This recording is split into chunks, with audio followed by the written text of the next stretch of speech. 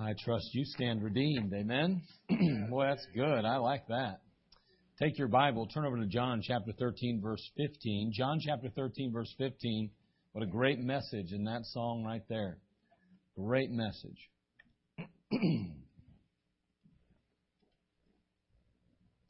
John chapter 13, verse 15 tonight. There in that passage, we simply read these words, "For I have given you an example that you should do as I have done to you." The Lord Jesus Christ, of course, is speaking. He's speaking to His disciples. And there's little doubt that Jesus Christ certainly left a very positive and a very powerful example. "For I have given you an example," He says. Nobody in this room, at least, I'm sure, would, argue that point. We'd all agree that He did indeed give us a tremendous example. And then He goes on to say that ye should do as I have done to you. Mark Twain once said, "Few things are harder to put up with than the annoyance of a good example." Isn't that good? Let me say that again. He said, "Few things are harder to put up with than the annoyance of a good example."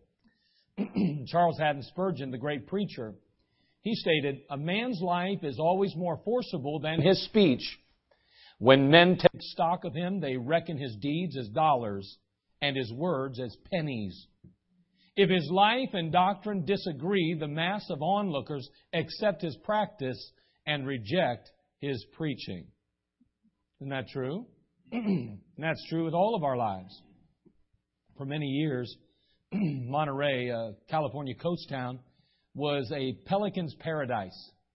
You know, pelicans, they hang out by the beach there and all so forth, and they eat fish and that kind of thing. Well, as the fishermen cleaned their fishes, they would, fling the guts to the pelicans. I know it doesn't sound very nice, but that's what they did. And the birds grew very fat, very lazy, very contented. They eventually became, to the point where really they forgot. They got so dependent on those snacks, so dependent on those guts, that they forgot how to feed themselves.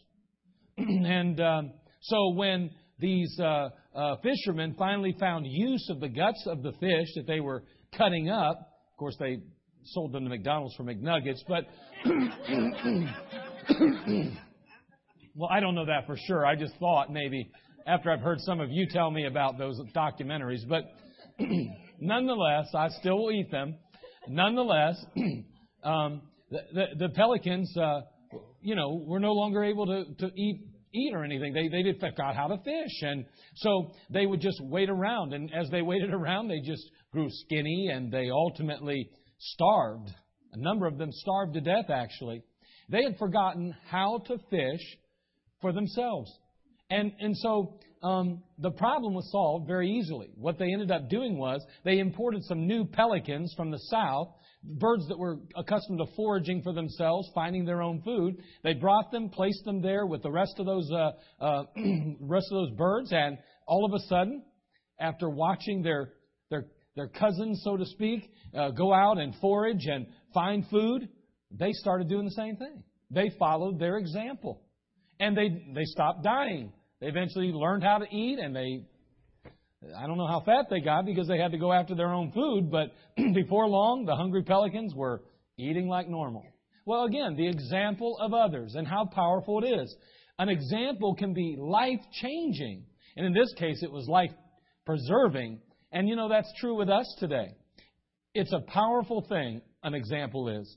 And Christ left us with a very vivid, a very vital, and a victorious example.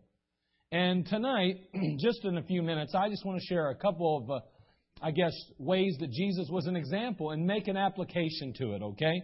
Won't take real long tonight, but I do want to spend just a few minutes and do that. So before we go any further, let's go to the Lord in prayer. Let's ask Him to show up tonight. Father, we come to You. We thank You for allowing Jesus Christ, Your Son, to come to Calvary and ultimately die in our place. He was an example to us, not only in His death, but even more so in some regards in His life. He lived a life that, Father, set an example for us and a pattern for us. Help us, Lord, to take note of it and heed it. Lord, tonight, just help us to learn what we can from your word. We ask you for your mercy, your grace. And Lord, may we glean tonight as never before. And may we be different for having come. Well, thank you. In Christ's name, amen. First of all, when I think about Jesus Christ as an example, I can't help but think about Jesus Christ and the fact that Jesus saved. Jesus saved. Isn't it great that He saved us? That's a wonderful thing.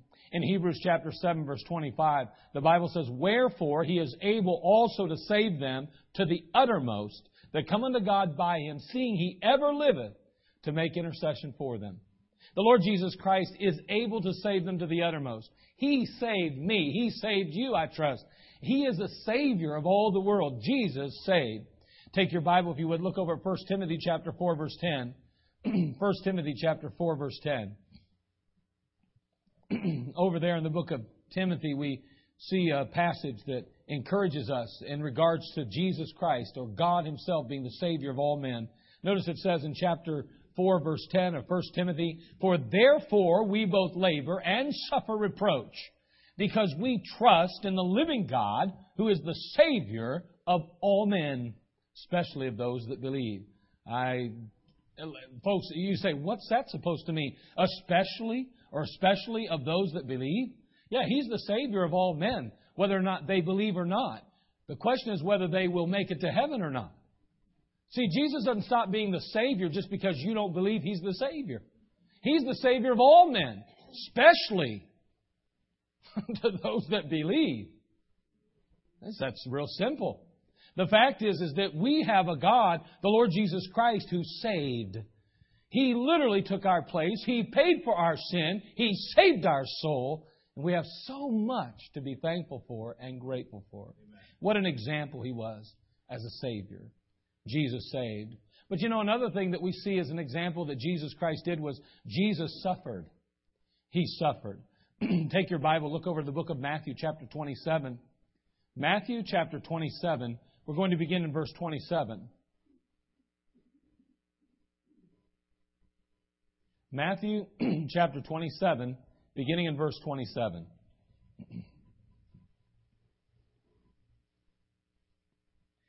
"Then the soldiers of the governor took Jesus into the common hall and gathered unto Him the whole band of soldiers. They stripped Him and put on Him a scarlet robe. When they had platted a crown of thorns, they put it upon His head, and a reed in His right hand. And they bowed the knee before Him and mocked Him, saying, Hail, King of the Jews! They spit upon Him and took a reed and smote Him on the head. And after that they had mocked Him, they took the robe off from Him and put His own raiment on Him and led Him away to crucify Him." Jesus Christ, without doubt, suffered some of the most horrible, heinous types of pain and treatment that has ever existed. I know we can go back to maybe those times during the Inquisition, and we can look at some of those horrible times in history when they persecuted and martyred the believers for their faith in Jesus Christ. Certainly, throwing someone in a burlap sack along with serpents or possibly rabid dogs, and then casting them into the sea to sink to their death, as well as be bitten, smitten, and everything else that went with it. I know, horrible and heinous. To be placed on a stake and ultimately to allow the fire to come up and literally burn their limbs and ultimately take their life. I understand it's tough. They put them on racks and stretched until every bone and muscle was pulled out of socket. I know the heartache and the hurt and the suffering. Just to read about it is just beyond comprehension. And yet Jesus Christ knows the suffering of all humanity. Jesus Christ understands the hurt of all mankind. Jesus knows what it was to suffer. He suffered like no other did, being God on this earth, taking the place of you and I on Calvary. Isaiah chapter 53 says, Surely He hath borne our griefs and carried our sorrows. Yet we did esteem Him stricken, smitten of God, and afflicted. But He was wounded for our transgression. He was bruised for our iniquities. And the chastisement of our peace was upon Him. And with His stripes we are healed. We're so glad today that we serve a God who suffered on our behalf. But as we look at the example that Jesus left us, not only did He save, but He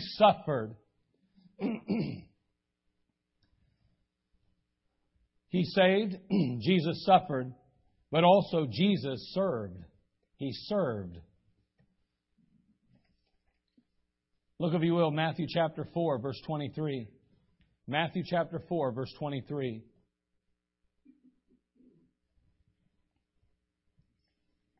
He left us an example.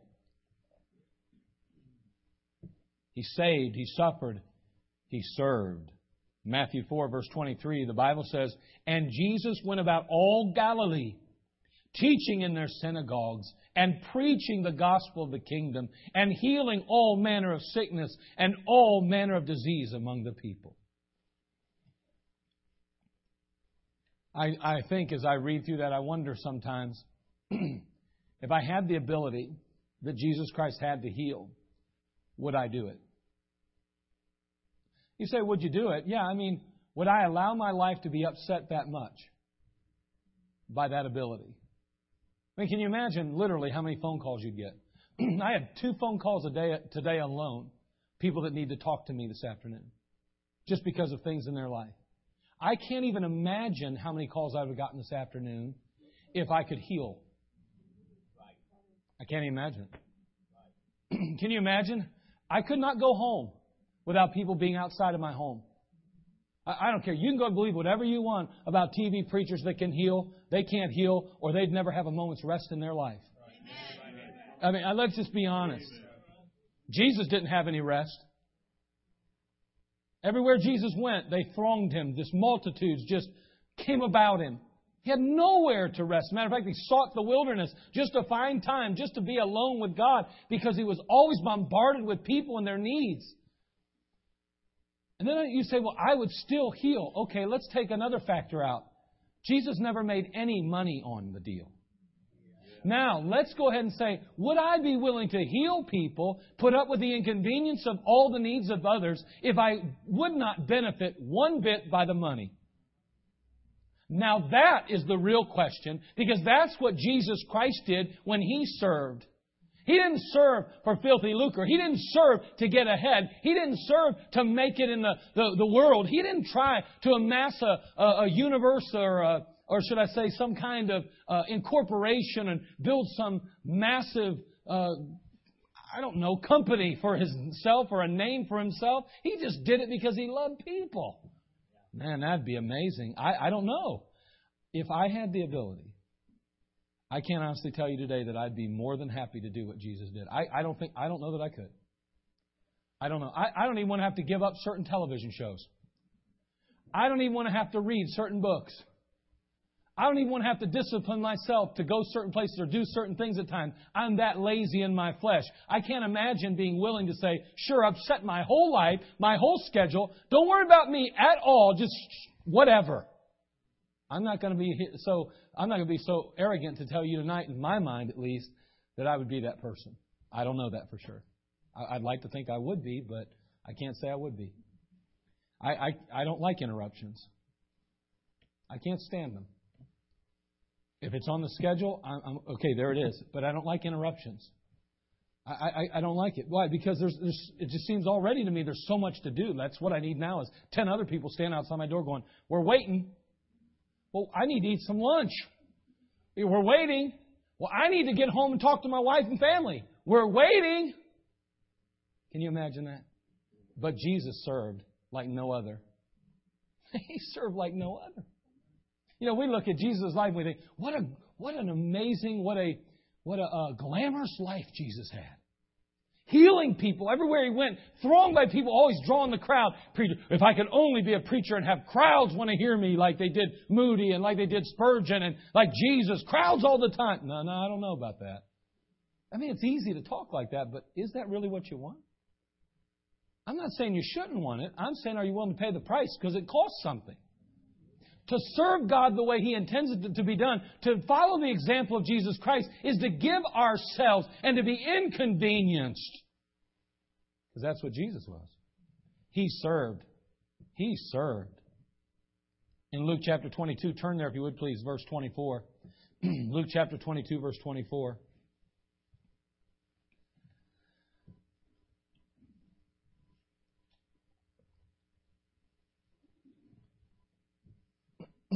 I enjoy serving the Lord, don't misunderstand me, but I'm not so sure that I don't have the gift of healing.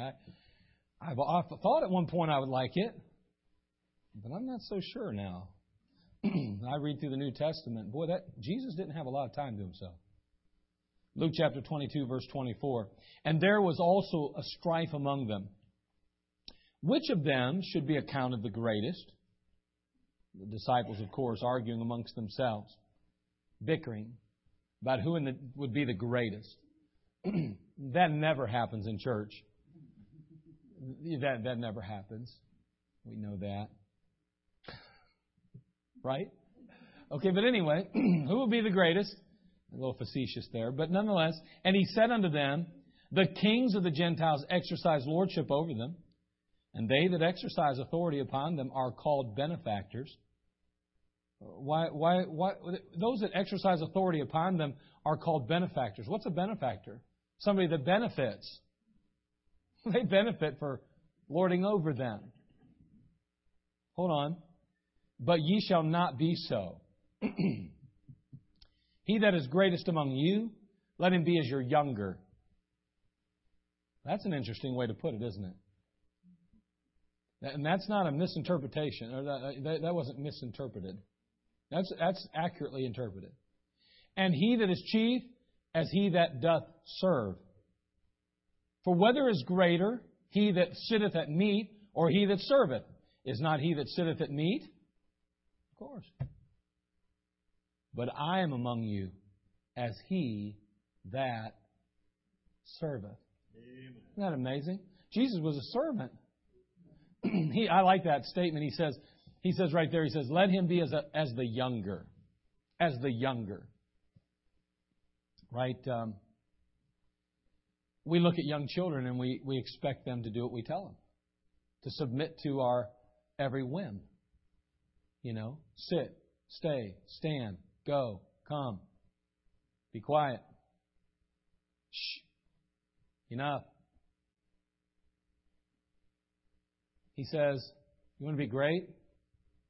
Let him be as the younger. Well, that's a tough pill to swallow. That's a tough one. We all want to have authority. We all want to, in a sense, be in charge, not necessarily of a big corporation, but we want to be in charge of our life. We don't want people telling us what to do. Someone says, I don't like to be in charge. Oh, so you want people to tell you what to do? Well, no, I don't want them to tell me what to do. I want to be in charge of my life. Well, then you like being in charge. Very few people don't like being in charge to some degree or another. The flesh says be in charge. Now, Jesus is saying, you want to be great? Be a servant. That's what Jesus was, a servant. A servant. Not only Jesus saved, He suffered, He served, but He surrendered. Jesus surrendered. Look, if you will, in Isaiah chapter 6, verse 1. Isaiah chapter 6, verse 1.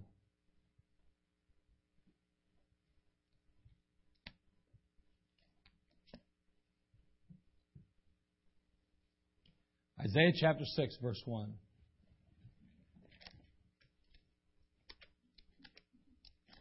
It's the big book in the middle. Some of those little ones are hard to find, aren't they? That Isaiah is not too bad. Chapter 6, verse 1. In the year that King Uzziah died, I saw also the Lord sitting upon a throne, high and lifted up, and His train filled the temple. Above it stood the seraphims. Each one had 6 wings. With twain He covered His face, and with twain He covered His feet, and with twain He did fly. One cried unto another and said, Holy, holy, holy is the Lord of hosts. The whole earth is full of His glory. Amen. The posts of the door moved at the voice of him that cried, and the house was filled with smoke. Then said I, Woe is me, for I am undone, because I am a man of unclean lips, and I dwell in the midst of a people of unclean lips. For mine eyes have seen the King, the Lord of hosts. Then flew one of the seraphims unto me, having a live coal in his hand, which he had taken with the tongs from off the altar. And he laid it upon my mouth and said, Lo, this hath touched thy lips, and thine iniquity is taken away, and thy sin purged. Also, I heard the voice of the Lord saying, Whom shall I send? And who will go for us? Then said I, Here am I, send me. Amen.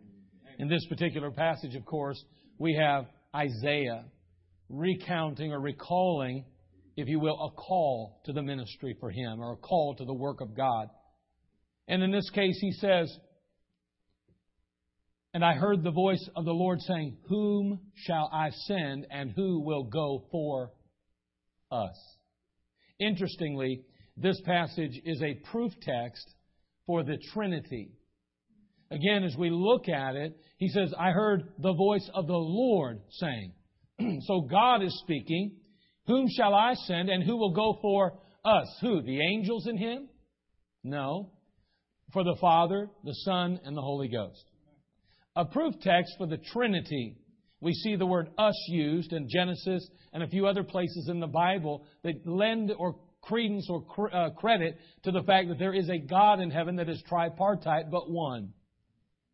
Now, many believe that this particular passage also addresses the response of the Trinity toward the request, Who shall I send, and who will go for us? Many believe that at some point in the past, that question was raised, and Jesus Himself cried out, Here am I, send me. Obviously, Jesus Christ willingly came to earth. He willingly surrendered Himself to mankind. He surrendered Himself first to His God or the Father, and then to us. In John chapter 4, verse 34, Jesus saith unto them, My meat is to do the will of Him that sent me, and to finish His work. Again, the Trinity is so complicated in a sense. It's a mystery, the Bible says. We cannot get hung up on that mystery. We cannot allow ourselves to get so bent and so emboldened in it and so overwhelmed by it that we say, I've got to understand every aspect of it. How could Jesus be God and yet God send Jesus? And how could Jesus hang on a cross and yet literally come and die as God Himself? I don't get it. Yeah, neither do I. It's a mystery. According to 2 Timothy 3:16, it is a mystery of godliness. That God became man. And He did.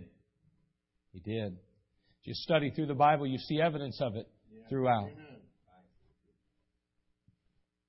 In Luke chapter 22, turn there if you would please, as we recall Jesus Christ in the garden. Luke chapter 22, verse 41.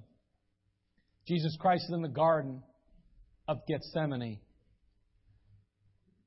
preparing to be betrayed and ultimately placed on a cruel cross. In Luke 22, verse 41, he says, And He was withdrawn from them about a stone's cast, and kneeling down and prayed, saying, Father, if Thou be willing, remove this cup from me. Nevertheless, not my will, but Thine be done.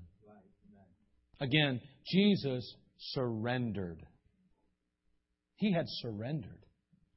Not my will, but Thine be done. Not my will, but Thine be done. That is the heart of surrender.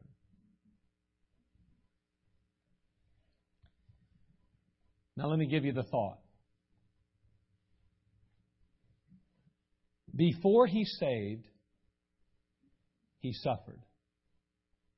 Before He suffered, He served.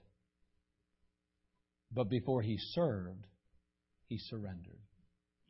Amen. We ask, what came first, the chicken or the egg? Well, that's easy when it comes to serving the Master. It was surrender. See, there's no real service without surrender first. Every one of us in the room tonight, I trust, want the satisfaction of being needed, being appreciated, productive, being valuable to others. We all want that. We'd all be happy to stand in glory one day and have a multitude of people in heaven as a result of our efforts on earth. However, as much as we want the end result, we must first begin with surrender.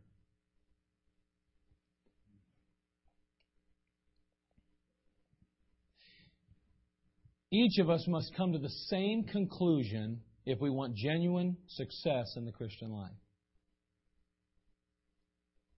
And that is surrender.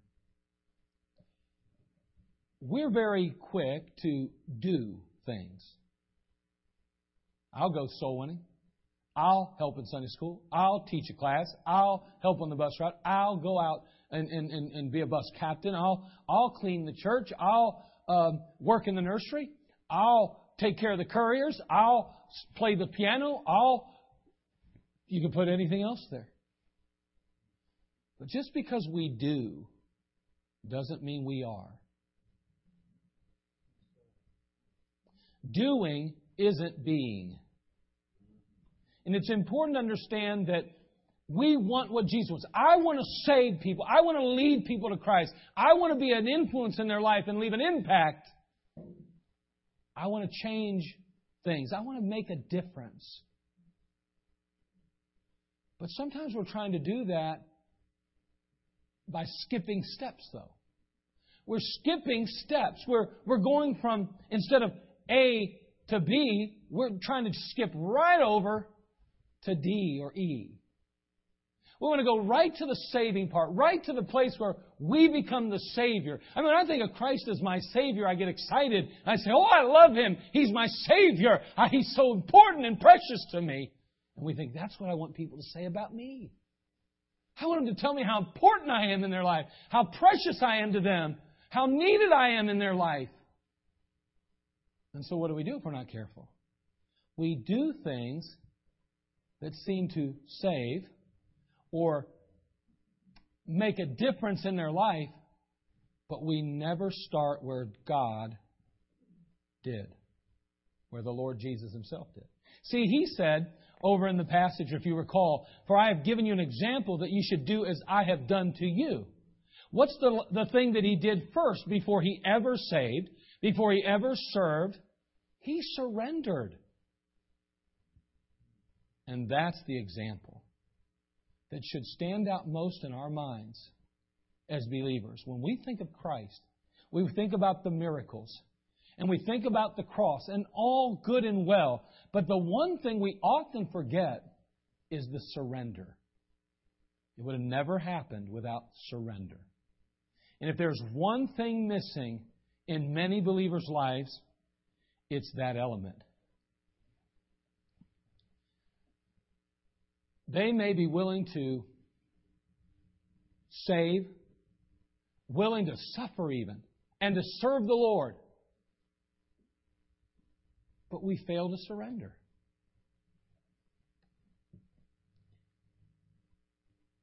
Surrender. Many misunderstand the decision that must be made as a believer. We focus on actions that need to go in our lives. Things like, okay, if I surrender, let's see, I've got to give up my drinking, give up my smoking, give up improper relationships, give up activities, give up certain influences in my life that are negative. And then we'll remind ourselves of actions that will have to be incorporated or added in our life or included in our life, like, I'll have to go to church, I'll have to read my Bible, I'll have to pray. And so what happens is we begin to question our ability to do right or not to do wrong. We start to question whether we can actually live up to those standards or somehow measure up in the eyes of others as well as ourselves. Can I give that up or can I? Can I do that or can I? And can I be content with the Christian life? If I'm not able to go out partying with my friends anymore, if I'm not able to be involved in this activity or be involved in that situation or that lifestyle, I don't know. I just don't know if I can do that. What's the question? See how confusing all that is? It's like darts being fired at us. It's like we're the dartboard and the devil's just tossing those darts at us. And we're dodging them. We're trying to figure it all out. We're getting hit from all sides. And we got all these questions that need answers. And we're confused and we're frustrated. I don't know about surrendering to God because I don't know if I can live up to that expectation. I don't know if I can put down my flesh. I don't know if I can get victory in my life. All of those things enter into our mind. And so what do? We do nothing. We're confused. Frustrated. In 2 Corinthians 11:3, the Bible says, "But I fear lest by any means, as the serpent beguiled Eve through his subtle..." Turn there, if you would, 2 Corinthians 11:3. If you have a Bible, turn there. One of the most powerful verses in the New Testament, in my mind. One of the most powerful verses in the New Testament. 2 Corinthians chapter 11, verse 3. "But I fear," says the apostle as he writes to the Corinthians, "I fear," he says, "lest by any means, as the serpent beguiled Eve through his subtlety, so your mind should be corrupted from the simplicity that is in Christ." Do you know how simple life was in the garden before the devil showed up? You realize how simple it was? You just did what God said. You enjoyed what God made. Life was good. And the devil got in there and beguiled them. He made what was so simple complicated. He added things to what God said, and He began to say to them, "You're missing out. There's other decisions to be made other than will you obey God."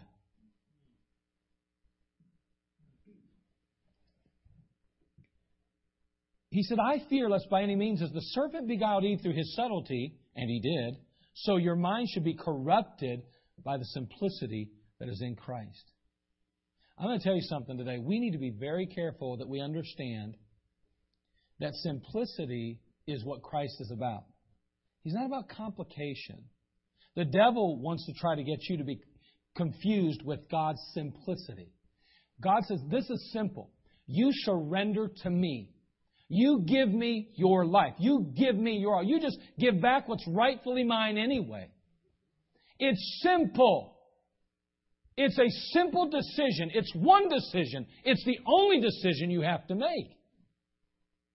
And then we have the devil in our ear corrupting the simplicity of Christ, saying, "Oh, but then you'll have to live this way, and you won't be able to do this anymore. And don't you realize that you better decide now? Do you want to give that up?" And that's what you think in a pew. "Well, I'd have to give that up. Am I willing to give that up?" That's not the decision you have to make. But he'll confuse you, frustrate you, make you think about all these stupid decisions. Can you come to church? They're going to think you're supposed to be at church. Sunday morning, Sunday night, Wednesday night, you get saved, you know. That's not the decision. You're a Christian. You come to church when you want, but if I surrender, then I'll have to be there all the time, every time the doors are open. That's not the decision you have to make. You don't have to worry about whether or not you'll be there every time the doors are open yet. You have to make a decision, a simple decision. Christ is simple. He was an example. He first surrendered. You are trying to worry about serving God before you ever surrender to God. Quit trying to get ahead of things. Take the first step. Jesus Christ started by surrender. When you are fully surrendered, it's amazing how all of a sudden all those other questions and things fade into nothingness. Romans 12:1 and 2. "I beseech you therefore, brethren, by the mercies of God, that you present your bodies a living sacrifice, holy, acceptable unto God, which is your reasonable service. Be not conformed to this world, but be ye transformed by the renewing of your mind, that ye may prove what is that good and acceptable and perfect will of God. And be not conformed to this world, but be ye transformed by the renewing of your mind." We take that out of text and we pull verse 2 out and we go, we need to have our mind transformed. We've got to transform our mind. We've got to make sure that we're not thinking like the world thinks. But you know what happened long before you ever did that? You presented yourself as a living sacrifice. See, we're trying to be not conformed to the world before we ever present ourselves to the Lord. That's the problem here. If you're truly presented to the Lord, surrendered to Christ, it makes that step a lot easier. Right. Amen. The problem is we're trying to hold on to ourselves and still please God. And it doesn't work. See, there are places that I'll stop for gas or even eat along 77 South. We used to go 77 South for vacation all the time. I still do. I like to go south. I like to get to warm weather. I like sunshine. And so we'd go 77 South. And when the kids were little, they were really young, we would often pack a picnic lunch on the journey down and stop at a rest stop just on the other side of Virginia. When you got into Virginia, usually the first rest stop in Virginia on the right. Nice place, had a beautiful view, big open field area so the kids could run. We'd play ball or wrestle or do something there for a little bit. And we would stop there along the way there, right at that rest stop at Virginia, just to eat our lunch there. We always knew it was there. We always stopped.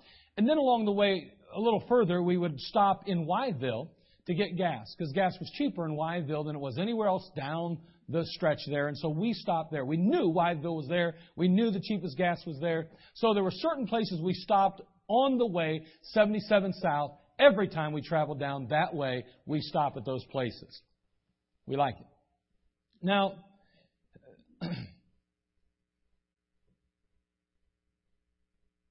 some years ago, Joshua went to Shawnee Baptist College. Shawnee Baptist College isn't down 77 South. It's down 71 to 75, and then it takes a little jolt somewhere else. But anyway, he's down that way. Well, that's a whole different direction, obviously. And now Caleb, of course, goes down to Crown College, so he's straight down 75 down there and down in Powell, Tennessee. And so now, just like the other day, we had to take him back to school. We drove down, dropped him off, came back. But on the way, there's different places to stop. You know, the funny thing is, I never found Wytheville on the way down 75. Never did. I never found that rest stop there where we always eat. Take our picnic lunch. It wasn't there. The fact is that the road you travel determines where you end up and where you stop. Amen. That's good. See, what happens is, when you finally make a decision to get on the road of surrender, God doesn't place certain rest stops along the way. You're going to have to stop. You're going to learn where to stop along the way. There's going to be places that you go. Those places aren't on the road to surrender that you used to go to. They're not even there anymore. And when you really, genuinely, and seriously surrender to the Lord Jesus Christ, you don't end up back there where you used to. Because they're not even on the same road. We're worried about giving up something before we ever get on the right road, though. We keep passing the same places because we've not changed our direction yet. And we say, but I'm tempted with this and I'm tempted with that. I don't think I could ever overcome it. Get on the right road, travel the right way, and you'll run into the right places.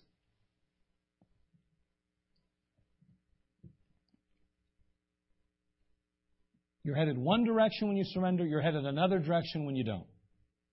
And those stops along the way are different depending on which way you're traveling. True surrender has its stops. And you will naturally run into those places. It is natural to go to church on the road to surrender. It's natural. It's not that tough. If it's tough to come to church, you lack surrender. I'm sorry. I don't know how to say it any other way. I don't think Jesus had a hard time going to church services. He started by being surrendered. So he said, well, it's really tough. Well, yeah, because you're not fully surrendered. That stop is on the way. It's a natural stop on the road of surrender. It's natural to go to church. It's natural to read your Bible. It's natural to pray on that road of surrender. It is natural to finally wind up at the rest stop of forgiveness. That's natural. I can't forgive. I've never been able to forgive. That's because you're not fully surrendered. You're still trying to do it in your flesh. You're still trying to do it in your own strength. It's a natural stop. The rest stop of forgiveness is on the way, on the road of surrender. You stop there. It's there. Big flashing signs. Forgiveness, forgiveness, forgiveness. Let me pull in there. It's there.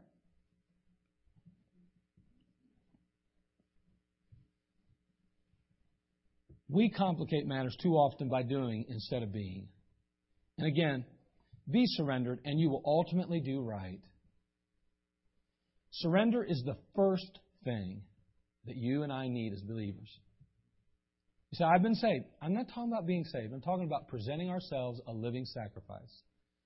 That will solve many of the problems that we have with our behavior, our attitude, and our actions. It begins with surrender. Quit trying to serve God in your strength. First, give God yourself. He does not need your talent. He doesn't even need your money. So I can't believe a preacher's saying that. He doesn't. What He wants is you. He wants you. Amen. Surrender. Are you surrendered to Christ? When Christ looks at you, He wants to see surrender. That's what pleases Him most. And once we're surrendered, then will come service.